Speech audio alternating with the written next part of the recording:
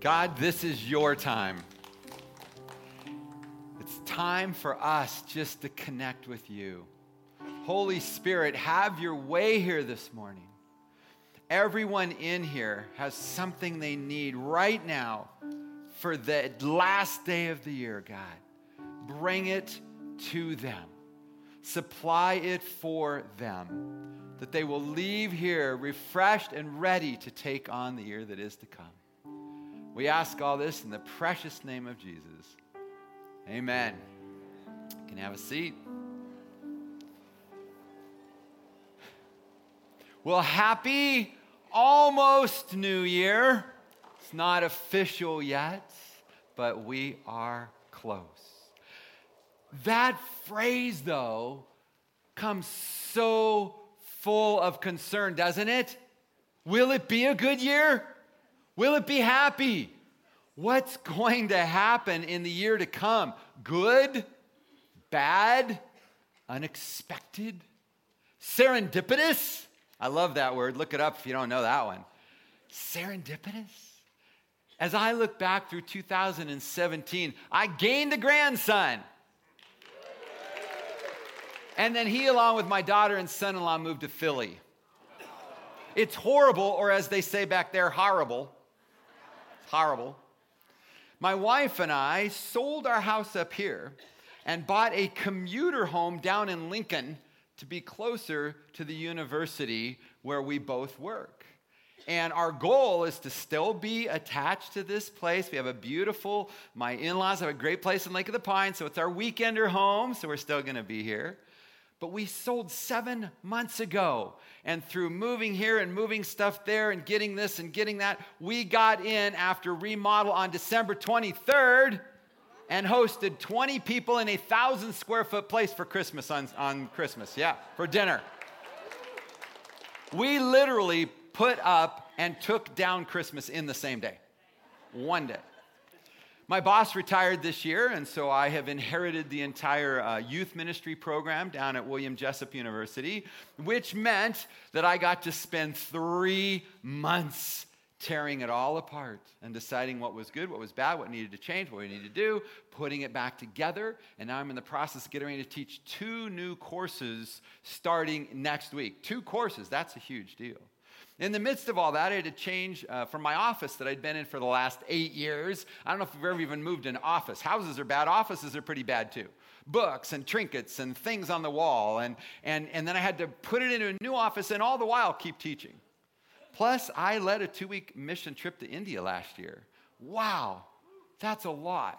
And I can't imagine that 2018 is going to have the same kind of challenges or changes that 2017 had, but it does make me just a little bit nervous thinking that it could be that way again, right?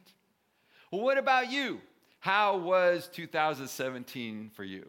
Was it a year that you want to embrace and remember every memory? Or is it a year that you want to let go of as fast as you can and move on to something better? Well, today I want to walk us through how we can have a happy new year. But it's all predicated on who's in charge of the year to come. Will it be you, with all your earthly might, trying to make it a great year, with your New Year's resolutions to exercise more and eat less and spend more time with family and save more money? Or will you allow the King of Kings to be in charge and bring purpose for the next year that is to come? Our past messages in this series, Behold the King, have shown us that God is the King of promise, the King of reality, the King of sacrifice, the King of security, the King of celebration. And today, to wrap up our series, we see God as the King of Kings. And as been mentioned many times in this series, a king rules over all things. So when we choose to live for Jesus, when we choose Jesus as king, we gladly give up our autonomy and we decide and accept to live within his boundaries for our lives. Pastor Ron, just a few weeks back, said that we need to let the king call the shots of our lives. how I wish that was easier to live out. I've spent far too much time in my life calling my own shots, trying to be my own ruler, trying to live outside the kingdom walls and not acknowledging Jesus as king. And honestly, that has not gone very well for me. But today, in this moment, I can choose to live differently. And so can you. So can you. We can give up our plans and submit them to the King of Kings who will bring real purpose to us. And then and only then will it truly be a happy new year. Well, do me a favor, pull out your message notes. And because I teach a speech class and I love acronyms, I hope you'll indulge me as I use the word year to talk about how we can have a happy new Y-E-A-R. Here we go. The first way we can find purpose and have a happy new year is to explore our yearnings. Fill that one in. Yearnings. Explore our yearnings.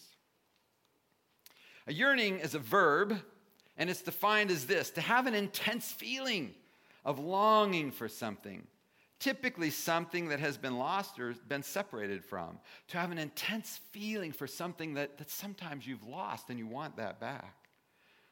So we can yearn for many things in this year to come. You could yearn for more wealth, for material goods, for better relationships with people, and you can yearn simply for happiness to come. But those cannot be what we yearn for the most. Our starting point for a year of purpose must be that we yearn for God. Psalm 42, first couple verses says this: as the deer longs for streams of water, so I long for you, O God. I thirst for God, for the living God. We should long, we should thirst, we should yearn for a relationship with God. How much do you do that? How much do you yearn for Jesus? Do you long for him? How much do you do that? So, Ron mentioned this. Let's imagine the stage here. This is a 1 over here. No reflection on the people on this side. But 1 stands for not so much. Haven't had, nor do I particularly yearn for a relationship with God. But over here on this other side, again, not reflective of you, but I hope it is a 10. Yes. Now is the time. Today's the day. This is the year that I yearn more for God. This is the year that I come back into a full relationship with him. Now think about that for a moment, 1 to 10, and I'll come back to that in a second. The definition of yearn includes something you've been separated from. Have you been separated from God this year or lately? Now is the time to be able to yearn more for him. So think about this scale.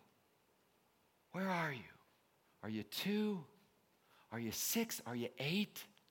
If you're a 1, if you do not even have a relationship with God, what would it take? How could myself, how could our church, how could God even help you move from 1 just to 2? Just to say, I'll explore. I'll take that risk and begin to see what it would be like to have a relationship with God.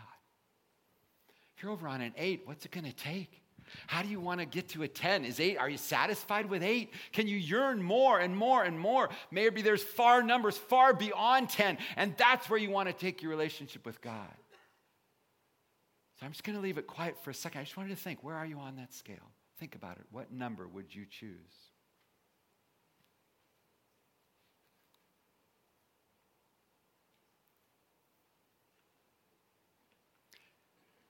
I discovered the Apostle Paul actually lived out the acronym YEAR in his letter to the Philippians. So I'm going to come back to this numerous times today.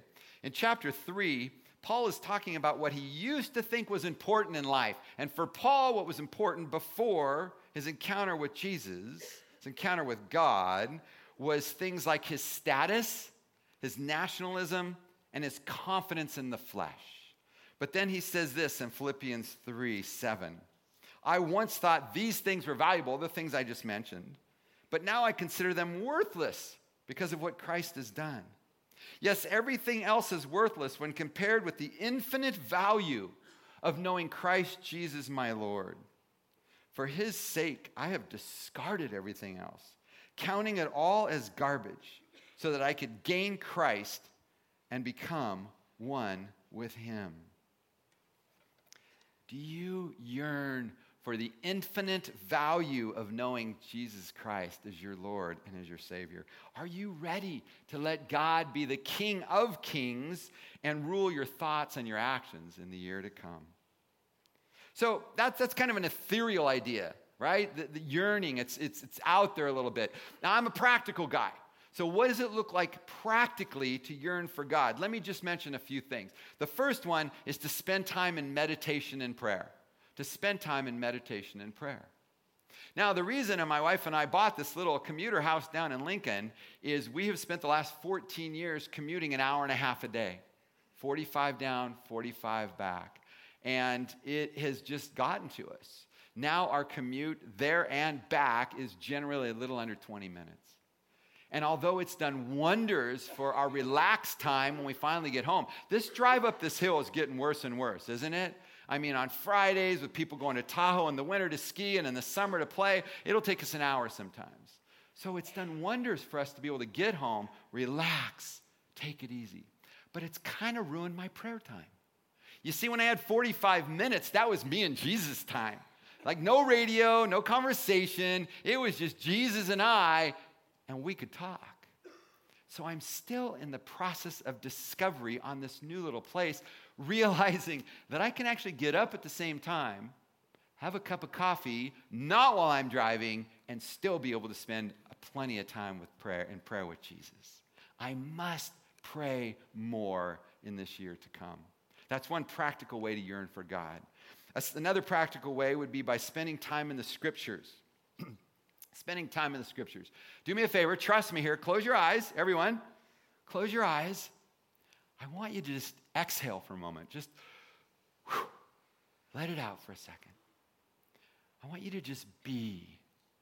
Just be. Just be open. Just let the words I'm going to share in a minute just fall upon you. And see what God does. I'm going to read a little bit of Psalm 63. Just relax. Oh God, you are my God. I earnestly search for you.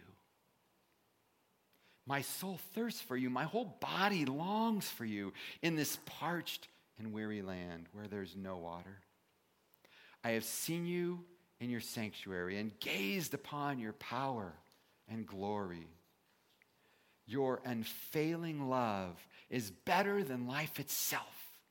How I praise you.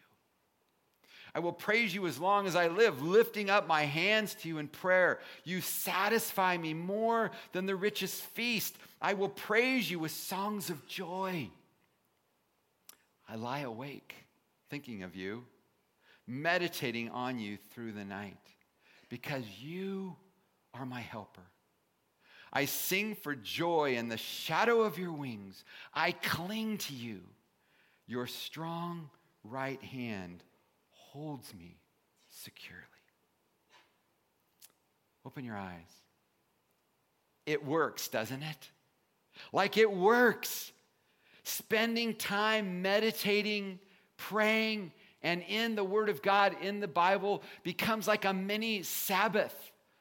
A small vacation you get to take from this world by escaping and being with God, who then refreshes you, gives you the energy and the strength you need to go on. And all of these things can help us to yearn for God, the letter Y. The second way we can find our purpose and have a happy New Year's, the letter E, which is to build up our expectations. Fill in expectations.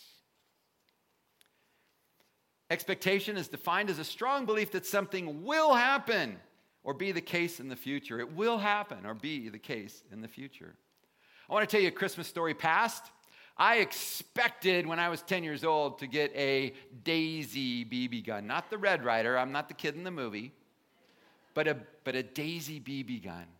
We lived at that time in a little town in Southern California, a cool, really old 2-story house. It was the first post office in that town long, long, long before. A huge field of weeds out in the back, surrounded by olive trees. It was the perfect place for a young boy to get in trouble with a gun. So I made it clear at least 100 times to my mama, this is the gun I need. I need this gun. I was so expectant. I was so excited. I laid in bed that night before on Christmas Eve. I could not sleep a wink because I knew what was coming the next day. In the morning, my siblings and I, and there were many at the time, we come crashing down the stairs to do the routine opening of Christmas presents. Stocking stuffers, socks and underwear, a shirt I'll wear to school, a model to build, and absolutely nothing. I was devastated. My mom caught me later in the day, and she said, how were your presents? And I said, they were okay. And the look on my face obviously gave away something, and she responded back with, well, what about the BB gun? I'm like, the BB gun? What are you talking about? Okay, see, I was that kid that had to find all of his gifts before Christmas. Any of you? Searching the house, finding those spots, peeking in the wrappings. And my mom knows this about me, so she hid it really, really well. Well, in the hustle and bustle of getting ready for Christmas, she totally forgot to get that out of hiding and put it under the tree. So eventually, my level of expectation was met, and I had that little gun for a long, long time. How expectant are you? How expectant are you that when you yearn for God, He will show up? Here's how the Apostle Paul shows his expectations in Philippians 1, 20-26. He says this, for I fully expect and hope that I will never be ashamed, but I will continue to be bold for Christ as I have been in the past. And I trust that my life will bring honor to Christ whether I live or die. For to me, living means living for Christ, and dying's even better. If I live, I can do more faithful work for Christ. So I really don't know what to do. I don't know what is better. I'm torn between the two desires. I long to go and be with Christ, which would be far better for me, but for your sake it is better I continue to live. Knowing this, I am convinced that I will remain alive and I can continue to help all of you grow and experience the joy of your faith. And when I come to you again, you will have even more reason to take pride in Christ Jesus because of what He is doing through me. Paul expected, Paul was convinced that God had a plan for his life, and so can we. Paul's expectation was that God would show up. God would empower him. God would give him what he needed to continue to live the life that he wanted to live. And so can we. So what do you expect from God? Now, if you expect that God's just going to come and swoop away all your troubles and meet your every desire, everything you think you want, then perhaps you don't have the proper view of God or the right understanding of the nature of a king. You see, a king does not exist to cater to your every desire, but instead you exist to serve the king. That's how the kingdom works. And our king knows so much better what you need than even you do or you ever will. Can you trust him to be the king in the year to come? On the other hand, what can you expect from God? If you pray for strength, will he provide it? If you look for wisdom, will he supply it? If you ask God to give you a stronger desire to know him, to yearn for him, will he come through? I expect that he will. The third way we can find purpose and have a happy new year is the letter A, which is to monitor our actions. Monitor our actions. Continuing in Philippians, where the Apostle Paul is showing us how to have a good Y-E-A-R, he tells us in 1:27, above all, you must live as citizens of heaven, conducting yourselves in a manner worthy of the good news about Christ. Above everything else, you should live a certain way as part of the kingdom people. A few chapters later, down in 3, he's going to give this passionate plea because there's a group of people that were not living like they should be for the kingdom. And Paul shares this with him. This is 3:17. Dear brothers and sisters, pattern your lives after mine and learn from those who follow our example.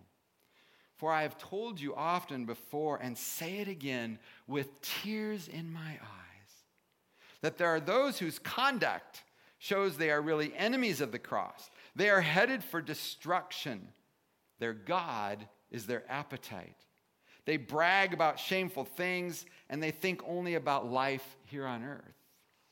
But we are citizens of heaven, where the Lord Jesus Christ lives, and we are eagerly waiting for him to return as our Savior. Do you see it? Do you get the difference? That those living for the King live differently. When we recognize Jesus as the King of Kings, it changes everything, our thoughts as well as our actions. Over the last year, I've spoken with multiple believers, people that know Jesus, who've made seemingly small, but I think very significant steps in trying to change the way that they live, to live more for God. Things like this, to go back to using a flip phone that has absolutely no internet access. Others have given up social media altogether, done with that. Putting filters on your computer to stop inappropriate materials from even being available. I know people who've changed their drinking patterns, coffee and alcohol, and others that are monitoring where they spend every penny of their income. Now, all of these noble actions are there to help these people become the type of believer the Bible calls them to be. Our actions in this new year should include not doing certain things, being involved in pornography, abuses, gluttony, greed. But it should also include doing things, such as giving to those less fortunate, tithing to the church, letting only blessings come from our mouths, and pursuing peace. I teach the book of James down at the university. Imagine that, an entire semester, 5 chapters. What a blessing it is to go slowly, verse by verse by verse, through this beautiful book with a group of students. And one of the questions on the final, now I'm giving this to you, do not pass this along to my students, okay? But one of the questions on the final is this: follow the theme of how to live as a servant of God. That's the theme for the book of James, how to live as a servant of God. Follow this theme of how to live as a servant of God through the entire book of James. List principles we are to live by and list attitudes or actions we are to avoid. Here's how a good student might answer that question. Principles to live by. Trials help us grow, so persevere. Don't just listen, but do what the word says. Get rid of evil. Treat everyone the same. Do good deeds. Tame your tongue. Submit to God. Ask for his will in your life. Be careful of wealth. Be patient. Be accountable. Be a person of prayer. And then attitudes or actions to avoid. Don't doubt. Don't trust in riches. Don't blame God for temptations. Don't show favoritism. Don't just sit on your faith. Don't have an affair with the world. Don't slander or judge. Don't boast about tomorrow. Don't hoard money. Wow, what an amazing list that just the Apostle James gave us on how to live as citizens in the kingdom. But I want to make something really clear right here. Your spirituality is not dependent on a checklist. It's not about how many good checks you get in a year. Our faith does not work that way. It's about God's love for us, his acceptance for us. But we are asked to live a certain way as part of a kingdom. And with Jesus as our king, we are asked to live a certain way. So in this new year, will you, as Paul challenged us, live as citizens of heaven, conducting yourselves in a manner worthy of the good news about Christ? Make a plan now to chase after worthy living day to day. And the final way we can have purpose and have a happy new year is the letter R, which is to pursue healthy relationships. Pursue healthy relationships. The Huffington Post recently listed 10 characteristics of a healthy relationship, including things like this: trying not to fix or control the other person, dealing with conflicts head on and then forgiving and moving on, sharing feelings openly and honestly, valuing the friendship, and wanting to be together simply for the sake of being together. Oh, it's so sweet. I'm not here today to tell you how to have a good relationship. That's way above my pay grade. But I am here to help encourage you to have good, healthy relationships in different areas of your life. So think about these questions. Do you have friendships? Do you have people you simply can have fun with? And are you willing to invest in those relationships? Do you have deeper relationships?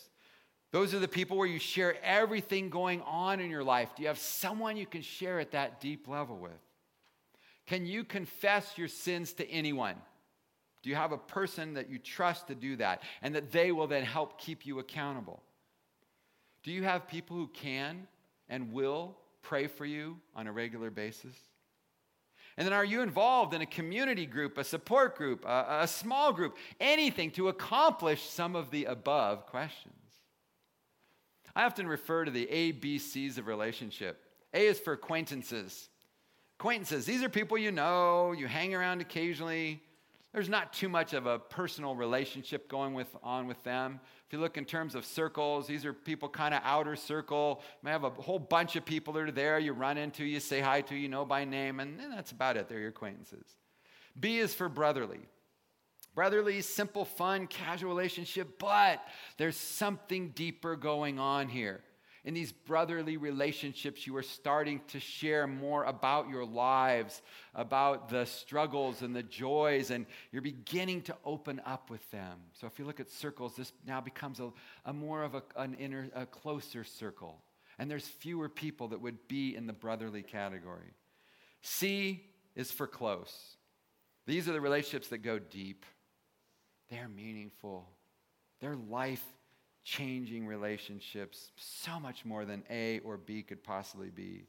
There's more intense sharing of life circumstances. There is accountability. There's prayer. And these are your inner core of people. And there may only be a few of these that you have, if you're lucky to have some at all. I feel like I'm privileged to have a bunch of people in my life in all of these categories, including my family members, people I work with, and many of you here at Twin Cities Church. How about you? Will your relationships help 2018 to be a great year? So I hate to admit this, but sometimes this happens. I get really excited about writing these messages, and my brain goes to town. And I just start bam, bam, bam, and outlining it, and I'm praying. I'm like, God, what do you want? And then sometimes I look back and I go, wait, I didn't do this yet. And that happened this time. I wrote this. I'm like, yeah, Happy New YEA. Wait a minute, I haven't done this.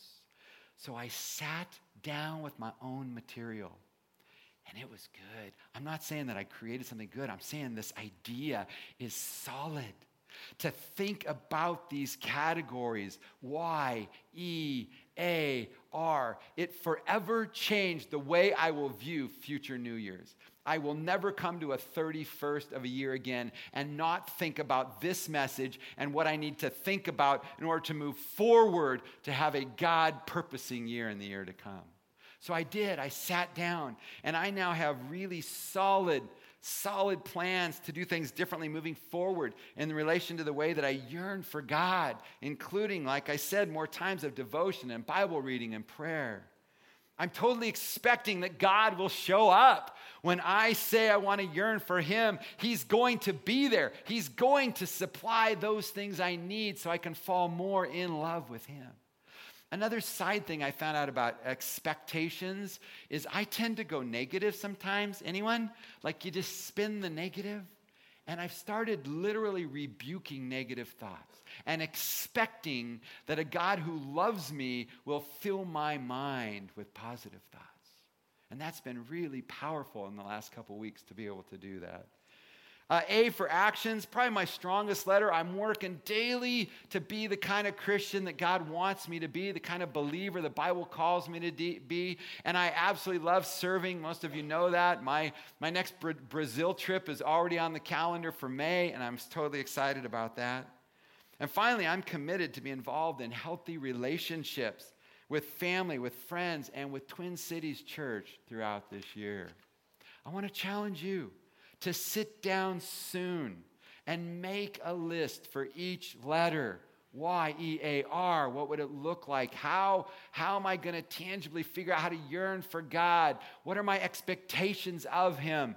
What actions do I need to do or stop doing? And what relationships am I going to be in that are going to help me throughout this year? I challenge you to sit down and do that. And then you will have a fantastic God-honoring year. So now you don't need to fret. When somebody says, have a happy new year, you can just smile. You can say, I will. I know I can. I will have a great Y-E-A-R because I'm going to focus on yearnings and expectations and actions and relationships. What a great challenge. And I want to finish by giving you sort of a second challenge. Okay, it's as a speaker, it's not the ideal situation. I should end right here, but I couldn't pass this up. Have you heard of a personal mission statement? A personal mission statement. Do you have one? It is a saying or a verse that you write or read, and it brings meaning and purpose to your life. And when you need that, you just continually, you go back to that saying, you go back to that verse, and it reminds you time and time again why you exist and how you want to live. Our church has a purpose, mission statement. It says this: we are engaging together to lead as many people as possible into a growing relationship with Jesus Christ. I have a personal mission statement. It's very simple. Love God, love others, love life. Anyone who knows me, I hope they can say, yeah, he tries to live that out.